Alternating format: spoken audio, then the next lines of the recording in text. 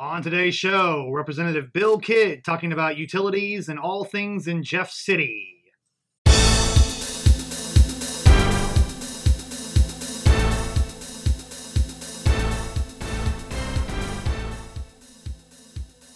Hello out there in podcast world. This is Renew Gurus. I am your host, James Owen, the Executive Director of Renew Missouri. On the boards, producing Matt Patterson, our policy advisor, whatever you are. But most importantly, our special guest today is Representative Bill Kidd, Republican from Independence, the 20th District. 20th District. Representative Kidd, good afternoon. Good afternoon, gentlemen. How are you today?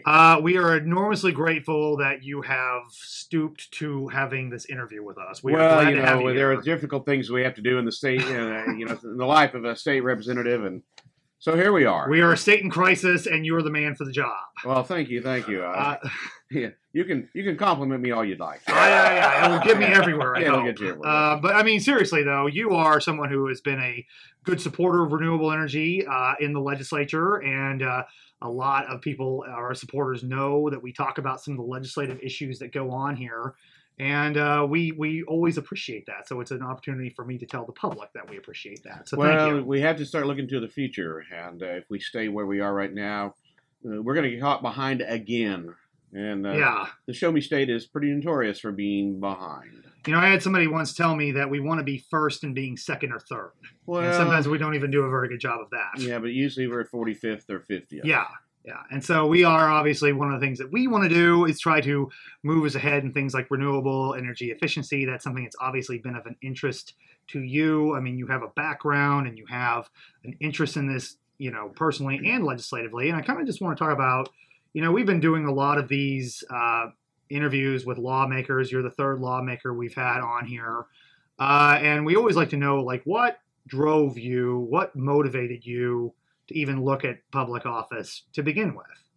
Well, that's an interesting thing because I had never been involved in politics until I ran for this office. And so I actually feel I'm a believer in God. And at my age, I'm a senior. Yep. I went to God one more time and said, okay, Lord, what do you want me to do? Where do you want me to go? I'm got the means and the time now to go do something. And he told you Jefferson City. Well, this just came up out of the middle of nowhere. And there were some other things that went along with that. But I said, here am I. Where do you want me to go serve? Yeah. And so what I found out along the way is that I don't look at that I have 36,000 constituents. Right. I have 36,000 people of which I'm pastor over. Mm-hmm. And so when you look at them as a congregation and not just people, then you look at it in a different way. It's my job to take care of them in whatever way I can at the state. And so my motivation has nothing to do with building a political career, right, or going anywhere else or doing anything else. I'm just here, Lord, send me.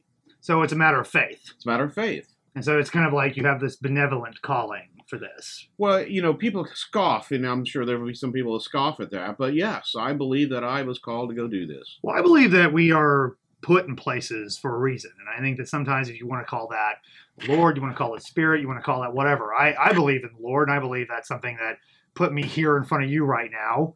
I am sitting on my bended knee, but that's only because it's good for the sound. Yeah. So if I can create a visual here. But yeah, it is. I mean, I think that a lot of people, look at this and they say, well, there's a time and a place. And I think one thing for politics especially is it does take a lot of timing. It does take a lot of luck, and it takes a lot of grace. I mean, sometimes these things, you have good people that run and don't win. You have bad people that run and win. And so sometimes you have to say, well, how did I get in a spot where this opportunity and this chance worked? I got here by a lot of hard work. Hard work. Knocked a lot of doors. It's kind of like Noah and the Ark. Right. If we're going to start talking about preaching, we'll preach a little bit. Okay, please. Noah and the Ark. God told Noah there was going to be a flood, but he didn't build the Ark. Right. And so here the same is. He opened this door for me. I chose to walk through it, but I had to do the work to do that. Mm-hmm. I had to do work to get here. And once you're here, it is not an easy job to be here. Right. And so people think we come down here and we're living off everybody, but I would challenge you to leave your job this morning and go make $35,914 a year to go live in Jeff City for 5 or 6 months out of the year, to come down here then about every month after that, and all the other events and everything you go to. Now, I'm not complaining. It sounds glamorous. I'm in that position where I can go do this. Yeah. So, so your background, you're native Texan. right? Born in Texas, raised in Oklahoma, went to Oklahoma State University. Yeah, you're. Degree in electrical engineering. I was trying to remember. They're Cowboys. Cowboys, OSU Yeah. Cowboys. I should know that because I went to a Big 12 school myself, but I won't say which one. I won't besmirch myself on this. It was KU. Sorry. So you went. So I'm so sorry. I know you have a background in engineering, do you not? I do, electrical engineering. Yeah. Okay. So is that what you studied at Oklahoma State? Yes, I have a bachelor's degree in electrical engineering. Surprisingly, though, I got out and went to work in the oil field. Oh, so what did you do for like what? No one will know if I tell you. It's an open hole well logging engineer. Okay. Yeah. Oh. We took a $500,000 truck and a crew of 3 and went out and put electronic instruments, radiation devices down in an open hole, in an open well, oil well, and would tell them whether or not they had oil or gas and where it was. So you were like the one that was trying to figure out if they were digging holes in the right place. Is that a simple way of looking at it? No, the hole was already there. You're just telling them that there was like oil in it. There was oil in it or not. Wow. Yep. So you did that. How long did you do that? Did that a couple of years. Okay. Yep. That's got to be like real. I mean, like you're out in the middle of nowhere. It's hot. You work about 100, 120 hours a week. Yeah. 3 weeks on, 1 week off. Yeah, and it's in the oil field, so you better be tough. What was this in Oklahoma? This was in Oklahoma. Okay. Yes. Yeah. I mean, that's not exactly known as being shaded, pleasant. No, Okay. it's not. Okay. You got to be out in all the pleasant weather. Okay. Whether it was 110 or 20 below. So so you did that for a little bit, and then what did you do after that? Well, I have a long, varied background in corporate life after that. Okay. Started my own businesses, and then later on in life, I decided if I was going to work for a jerk, it was going to be me. And so after a lot of corporate Hewlett-Packard digital equipment, Yeah. I sold high-performance technical computers. So you did sales as well. I did sales, Okay. computational fluid dynamics, flight simulators, anything that had to do with really Flight high-end, simulators? high-end computers. So like, who buys flight simulators? Is it like airlines? Is it military? Boeing, the military. We did a lot of battlefield stimulation with those things, and Oh, okay. so it's a varied deal. So, but I don't ever think about like the marketplace for that sort of thing. yeah, it's pretty esoteric. What? You're not telling me there's a lot of people doing that? Not a lot of people Okay. doing that, but computers have changed since then. That's when you had, a 1 gig disk drive would cost you $1,800, Oh, and so yeah, that is different. I'm these old, days. so You know? let's put that. Well, so when did you get to Kansas City? We moved up here in 1986. Okay. So I've been in my district for 33 years now. Okay. 32 years. All right, and that is in Independence, which is a very large suburb of Kansas City. Yes, and my district runs from Sugar Creek, Independence, all the way to Buckner. Now, if you don't know where Buckner is, that's 3 miles west of Levacy. I don't know where Levacy is either. I was glad you asked. Levacy Please. is 3 miles west of Napoleon, Oh, okay. which is 3 miles west of Waterloo. I'm starting to get the idea here. Yeah. You are in a lot of Eastern Jackson Eastern County. Jackson Yeah, County. okay, I know where that is. So you lived there for 33 years. You were you had this varied career in corporate America, doing engineering, and then you have this calling to run for state rep. And what you ran in 2012? I ran in 14. You ran in 14. I'm a junior. It's my So third much, term. so much for my research beforehand. So you were elected in 2014. Was this an open seat? No, there was an incumbent Democrat there. Okay. So you were able to, and so you saw that as an opportunity to get elected, and you knocked on a lot of doors, and you won. And I won. So you've been here since 2015. This is my 5th year. Okay. So this is my 3rd term. Okay. So in this day and age, you have been in the state that's a long time to be in the legislature because we have term limits now. In a predominantly Democrat district, yes. Yeah. Okay. So how do you credit all of that to hard work as how you're able to beat the numbers on that? Well, let's define that hard work. Once you get in office, Yeah. the hard work is not knocking on the doors. The Right. hard work is taking care of people, making sure that you vote for people first, hmm and making sure that you listen to your constituents and that you're back in the community. And I think that's a thing, and I want to talk to you about that a little bit too, because I think, people have a weird idea about what happens when you're a state representative or state senator. You come up here, you debate controversial topics, you debate the budget, you debate all these other things. But I mean, there's this aspect of you do have to represent where you're from. And you have, like I said, what do you got, 36,000 people that you represent? I have 36,000, and of that, 58% are predominantly Democrat. Okay. So So then you had to factor in that too when you're. I mean, do you factor that in, or do you look at it and say, well, these people elected me.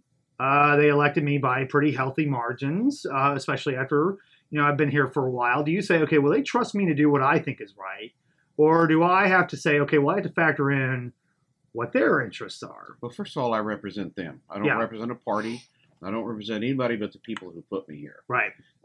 So that's the first thing. You always have to remember to vote for people. Right. If you forget that, if you lose that perspective, of course your personal opinions always enter into this thing. You look at it. Is it constitutional? That's the first thing I look at. Yeah. Is it going to hurt people or help people? That's the second thing I look at. Is it going to hurt or help corporations, jobs, those kind of things that need to have that, drive the economy? Right. And then the fourth thing is, what is my personal opinion on that? Yeah. Now, there's some things I don't cross the line on, and those are moral issues that have to do with mainly abortion or guns. Mm-hmm. But you know what? At a state level, anything we do in that's going to go to the Supreme Court anyway, the United States. Yeah. So we need to put those differences aside and go back to what we can fix in Missouri. Mm-hmm. So some of those issues we don't have any control over. Not really. Yeah, because you're talking about your co-equal branch. There are federal courts, there are state courts that get involved with all this stuff too. You're right. So, we have two very emotional issues that we spend a lot of time on. Usually in the field, we spend a lot of time on that, but we shouldn't, because whatever we do in Missouri is going to go to the Supreme Court anyway. Yeah. But so let's get back to when you get up in the morning and you get ready to go to work and you've got to go to work and pay the bills, probably the last thing you're thinking about is abortion or gun rights. That's true in my case. That's true. So let's put those over to the other side. Now, I'm pro-life and I'm pro-gun. Right. But you know what? There's 99.9 other things in the state that we need to think about and do that we can actually control, fix, and do these things in the state. Yeah, and one of the things that is always amazing to me is, you're voting on things that affect a $28 billion operation that affects everybody around Missouri. And that is what takes up a lot of your time here, does it not? Trying to figure out what that's going to look like, how that's going to run. It's a big operation. Well, let's talk about a $28 billion budget for a moment. Yeah. And that $28 billion, when I started, it was $26 billion.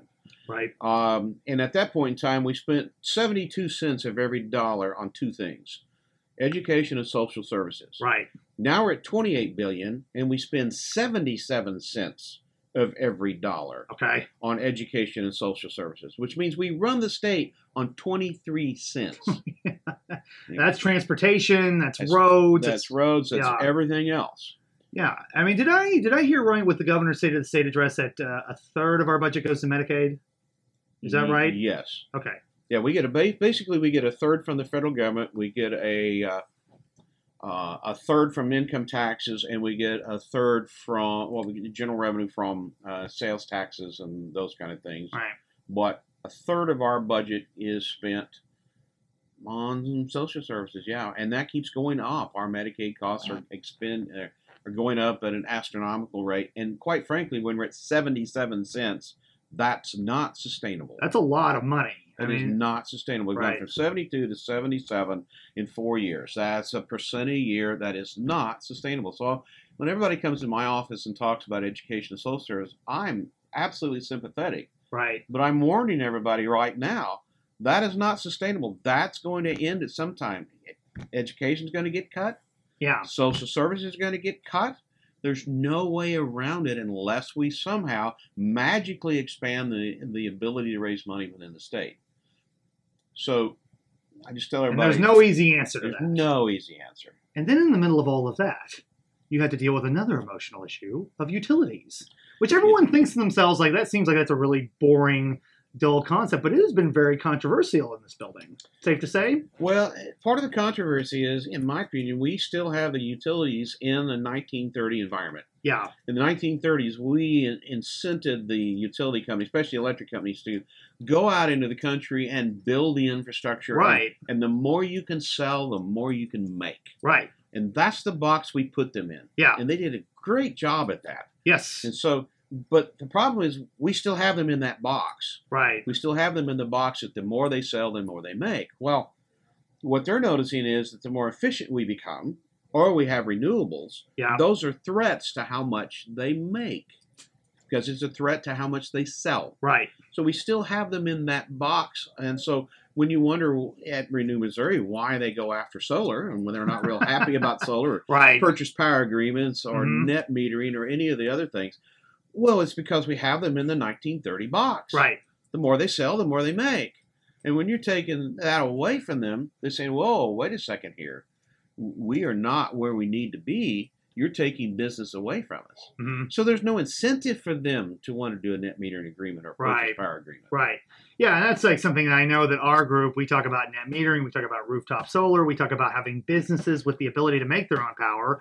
But, and a lot of people say like, why isn't that more popular? It's because, well, you have utility companies who I think I understand their perspective. They're saying like, look, we're putting money into the grid, we're putting money into connecting this stuff. And now you want to come in and make this, make your own power, and we're just supposed to be there to hope we can take a little bit out of it. I mean, I get their argument. Yeah, and the other problem we face is that we have a base rate that we charge people. Right. You look at your electric bill and there's a base rate, and then there's all these other things that are on there. But that base rate was originally designed to say, if I didn't generate a single watt of electricity, just what would it cost to maintain the grid and all the infrastructure, all the wiring, all the poles, Yeah. everything out there. That's Yeah. what technically is your base rate Right. before you turn anything else on. Right. Well, your base rate in the state is somewhere, I'm going to guess, around $35, $40, somewhere in that range. That's close. Yeah. The problem is that that's not a true base rate. Mm-hmm. The base rate is really in the $65 to $75 or $80 range. Mhm. Because somewhere in the past we said, whoa, we can't have a true base rate because Grandma Millie can't afford $70 a month. Right. Or, Grandma and Grandpa who are barely using the one light bulb in the closet, Yeah. can't afford $70, $75 a month base rate. Yeah. So what we do is we take the base rate, we cut it in half, we then take the part that should be charged in a base rate, and we put that over on the generation side, and so we allow them to make a little bit more per kilowatt in their charge. Right. So it's a rate shift. We shift that rate over onto the generation side so that what you're being charged for electricity is higher than it could be Right. if you had a true base rate. So when solar comes along, for instance, and says, "Hey, I want to plug in, I want to put a solar on my roof on my house, or I want to put a solar farm," and my house is sitting there and I'm paying a $35 base rate, but I'm using zero electricity. Mm-hmm. If the true base charge is $80 and I'm paying $35 base rate, then I've got $55 that's being shifted to somebody else. Mm-hmm. And so last year there was a run by the utility companies to do a solar fee on top. If you had solar on your house to add, they want to make a different class. They want to make a different class, and there's a valid argument to that. Mm-hmm. Because if you're not using any of the electricity that is subsidizing, Grandma Millie, then you need to be able to pay a true base rate. My premise to the utility companies was, I understand your problem. Mm-hmm. We have you in the box. We've done this to you. But we've also subsidized Grandma Millie. Mm-hmm. So what do we do here? How do we fix this? Well, the real fix to that is to everybody go to a true base rate. Mm-hmm. But how many people do you think would be calling my office if I introduced a bill tomorrow and said, "Hey, your electric bill base rate is going to have to double"?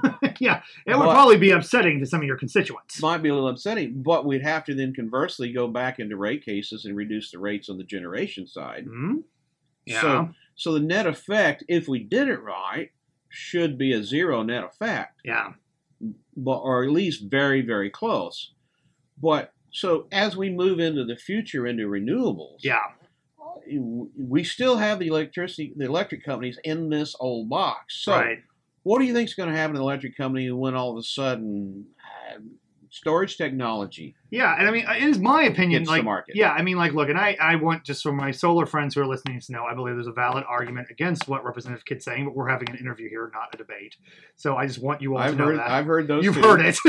So I mean, I look at the fact that utility companies are going to have to look at their business model and the way they do their business, and they're going to have to change things. I mean, I absolutely believe it's going to have to be based more on, this ability for consumers to have more control over what they're doing. It's going to have to be based more on efficiency.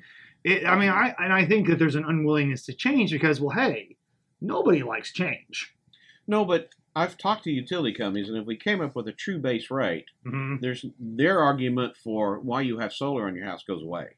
Uh, Now we can get into all the other solar arguments Right. about how I'm providing, I'm providing electricity at a local point. I'm not having to do grid build up and yeah. all the other arguments that Right. you can hear in the solar business. I know that some people have quantified those. Mm-hmm. Whether that holds true in every case that we would look at, I don't know. Yeah. But the simply thing is, if we went to a true base rate, their argument on the utility side of why you have whatever renewable that is goes away. Yeah. Because you're plugging in, you're paying your part. Yeah. Period. Yeah. And you were speaking to this as someone who is a solar customer. I have solar on my house. Yeah. I've just moved into a new house. I just got KCP&L to approve my new solar. Hey, KCP&L, I'm glad that you're getting that. I'm glad you're getting through that list. That's good. Yeah. We were worried about how long they take with that, so that's good. Yeah, I mean, look, I mean, and I think that is something that passed the legislature last year. There's a rebate program, and there's like approval. There is I mean, depending on the size of your system, they have a certain amount of time to approve those things. I mean, I don't know if yours is on 30 days or is the other one 90 days. I don't have the statute in front of me, but hopefully they did a good job with that. Well, we'll see when they come out. When I get the system okay. on and we get it inspected. All right, now you're on watch. It doesn't matter until they get it inspected and approved. Yeah. So I mean, so you're speaking of this from personal experience as well. I have. I've fought with Kansas City Power and Light about before. We put a 10 kW system on my son's house. Yeah. I've been in the solar business. We installed it. Yeah. So put it on there, and we fought for about 6 weeks on the size of the sign. The signage that went on the outside of the house, it said, "Here's the disconnect," basically, and this house has solar, for their linemen. And we went the font size, font type, color of sign. I mean, it was just nuts. A lot of things to factor into Right. that. So I'm hoping that this time that they have changed that procedure, because literally it took us 6 weeks to get through just what sign they wanted on the outside. Yeah, wow. See, it's not as simple as it sounds, folks. And now you also, in addition to being someone who's interested in this topic, you're on the utility committee. I am. You're the vice chair. I mean, you know what? I mean, that is just basically whenever there's an issue about involving utility companies, and that's not just electricity, that's water, that's gas. I mean, I believe last night you had a utility committee meeting, and they were talking about a low-income rate design for sewer and water customers. Sewer and water, yes. And you also had a bill that was heard last night in regards to the PSC and their technical advisors, and we're monitoring all that. Mr. Patterson was there. It's been, although those are bills out there, it's been a relatively quiet year. Should be a quiet year. Well, okay. I still think we got a couple weeks, right? Yeah. I think March 1st is what somebody told me was the drop. March 1st, the last day to file a new bill. Yeah. Okay. So we got to keep on our toes between now and then. I mean, but like so far, I mean, how do you feel the session's been going? I mean, you've been here for a little over a month. Session's gone real well. Mm-hmm. We kind of did the heavy lift last year in utilities. Right. And 564, Senate bill. Senate Bill 564 and all the iterations and everything else that went in between that. Yeah. And trying to convince people that when it said it shall not exceed 3% or 2.75, that's exactly what it meant. Mm-hmm. And they're freeze rates for 5 years. And I think that people are beginning to see this month. I know KCP&L was starting to do some reductions this month. Yeah. So a big topic at the Public Service Commission right now is how those rates are getting reduced. And I think we're still dealing with Empire on that. So I think that we're still going through that, even though that bill became law. I think the rate reduction stuff came law immediately because that was part of an emergency clause. So when it got signed on June 1st, the PSC had to get to work. So it's, again, a slow process. It's a very complex animal. Yes, it is. Yes, it is. And I mean, I've only been doing it for a couple of years, and I am amazed every day by what I learned from it. And one thing I learned last week is there is a new committee, and you're on it. It is a joint committee, and it is about disaster preparedness. Am I getting that right? Yes. It's what we're going to look at. We're going to look at the state of disaster preparedness in the state of Missouri, where we are, what our state emergency management agency has, what they need, what legislation we need. We're hoping that some of that we will get to some of the utility infrastructure problems that we might have in case we do have a disaster. Right. And how there are a ton of things we're going to look at. I mean, it's a very big deal. State of Missouri is pretty. I'm a level 1 emergency operations center manager certified in the state of Missouri. Oh, you which are. means if I'm okay. if you see me running, because I never run, you have to figure out, am I running to the problem or away from it? So we should follow you. So, well, no, am I running? Am I running to the problem, or am I running away from it? Well, we want to help if there's a problem. Yeah. We're hardy fellows over here. So the state of our which goes along into renewables. Yeah. Which is something that we really have never looked at in the state is. Maybe if we looked at microgrids, and maybe if we looked at renewables, and maybe if we looked at all these things. Battery storage, we just talked about. Battery storage. If we looked at all these things and how they relate to, hey, we're sitting on top of the new Madrid Fault. It's due to do something, right? It's gonna happen one of these days. And we got lots of tornadoes in Southwest Missouri. We have a lot of ice storms and winter storms that we've had in the Kansas City area this year. It is a strain on the grid. It is a strain on the utilities. It is a strain on customers. And when I saw that committee had been formed, I thought there was a great opportunity to talk about resiliency and to talk about some of these new technologies, because it is absolutely crucial, because if you don't have power, it's going to be hard to address a crisis. Yeah, we're going to have, I hope we have the time. That's the problem, is how much time can you spend on this? I mean, this is a huge issue in the state. Right. But one of those things we need to look at is grid resiliency. Right. Can we break the grid up into sections? How can we divide it out? How can we get a certain? And the utility companies have all this. I mean, they do. One of those things we need to look at is legislation that moves us forward to allow for microgrids, for self-generation, for single-point connections out of a microgrid. If you're sitting in a subdivision, I'm a developer, and I put a microgrid in, and I put a storage unit in, to store utilities. I've got wind and I've got solar, and so I'm generating a lot of my own electricity, and basically I'm using the grid at a one-point connection for my backup, or my supplemental, depending on what the day is and whether I'm generating enough electricity. Mm-hmm. We still have to account for what if they overgenerate. Right now it's illegal to overgenerate. Right. So we haven't even addressed any of these issues in legislation that would even begin to address the resiliency part and incenting people to be self-resilient, if you want to put it in that way. So this committee, do you anticipate it will be looking at legislation? Will it be recommending legislation? How do you think that's going to work with this? Well, yes and no. We're going to look at, first of all, we're going to look at Chapter 44 in the revised Missouri statutes, which is the emergency statutes in the state. Yeah. Those haven't been updated prior to 9/11, so it's been a long time. We still have civil defense stuff in there. Oh. So we have to update that. Yeah, I'd say that'd probably be a good idea. Yeah, that needs to be updated first. So those kind of things need to be updated. But we also need to then start in the long term looking at what we do with infrastructure. And that's roads, that's bridges, that's utilities, that's water. I mean, there's a whole issue that if we have, as we said, it's just a matter of when the new Madrid Fault goes. Right. I certainly want to be living in South St. Louis when that happens. Certainly want to be across the border in Tennessee and Memphis. Oh my gosh, yeah. And depending on which geologist you ask, that could have ripple effects all the way up to Kansas City area. Absolutely. We don't know where all the subsurface faults are in the state. There are some near Springfield. I know that they've identified. So we don't know how any of that's going to affect. So we have to look at that. We have to look at, if that happens, what do we do? Where do we move people? Where do we take them? How do we shelter them? I mean, it's a huge issue. And unfortunately, if we lose our National Guard in this... Because they get deployed elsewhere. We are in dire straits. Yeah. I mean, I think it is something... I'm sure there's some officials in the state of Missouri who would not like me to say that, but... But if they're being realistic, you have to acknowledge that. You have to acknowledge that if you are a homeowner, if you can't think of any other reason to go renewables... Yeah.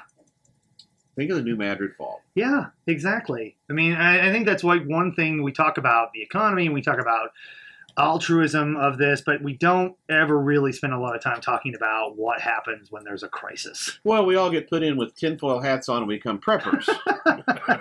I don't think of you as a prepper if you're talking about renewable energy in dealing with a crisis. Yeah, but but it's kind of a classification. Oh, you're putting solar on. Oh, what are you thinking the world's going to end? Yeah. So, Well, I mean, I think, be prepared. That's the old be adage. prepared. Yeah. I mean, I think there's nothing wrong with that. And I think it is one of those things that does offer a big advantage to this stuff. And you've got a whole committee now looking at it. Got a whole committee looking at it. In addition to everything else. We talked about education, we talked about social services, and you got to worry about that. You got to worry about utility issues, and you got to worry about disaster readiness. I think you're the right man for the job. And I think we've taken up a lot of your time. But is there any pitch you want to make to our listeners? Anything that you'd like for them to know? Anything that you'd like for them to think about before we leave? I always tell everybody, get involved. Mm-hmm. Get involved. We kind of sit here in a vacuum because we don't hear from our constituents a lot. And the ones we hear from are not necessarily the ones that are the majority or the the squeaky wheels. Yeah, how do I say that? So we'd like for you to get involved. You come in, talk to us. We'd love to see you walk in the office and hear what you think. I'd love for you to come in and listen to some of the issues when you think that we should have voted a certain way on a certain bill. Right. Have you read the bill? I can answer no. They probably haven't. Right. And so there's always a gotcha in the bill. There's always an unintended consequence. So get involved, read the legislation, know what's going on. Just don't show up. I mean, show up and vote, but know who and what you're voting for when you get there. Yeah, it's a big deal. It's a big deal. And it's a good segue for me to promote the fact that Missouri Solar Energy Industry Association is having a lobby day on March 13th. See our website for more details. So we'll be around for that. But yeah, I mean, I think, ultimately you sound like you're very tuned in with your constituents. Some lawmakers are not, but it sounds like you have, and that is you've been rewarded with getting to come here more often. So is that a reward? Or I don't know. I mean, God works in mysterious ways, right? No, it actually is a reward. I consider this an honor. Yeah, well, it's an honor that you are here, that you support us. We appreciate you. I think you're great. So we just want to thank everyone for listening.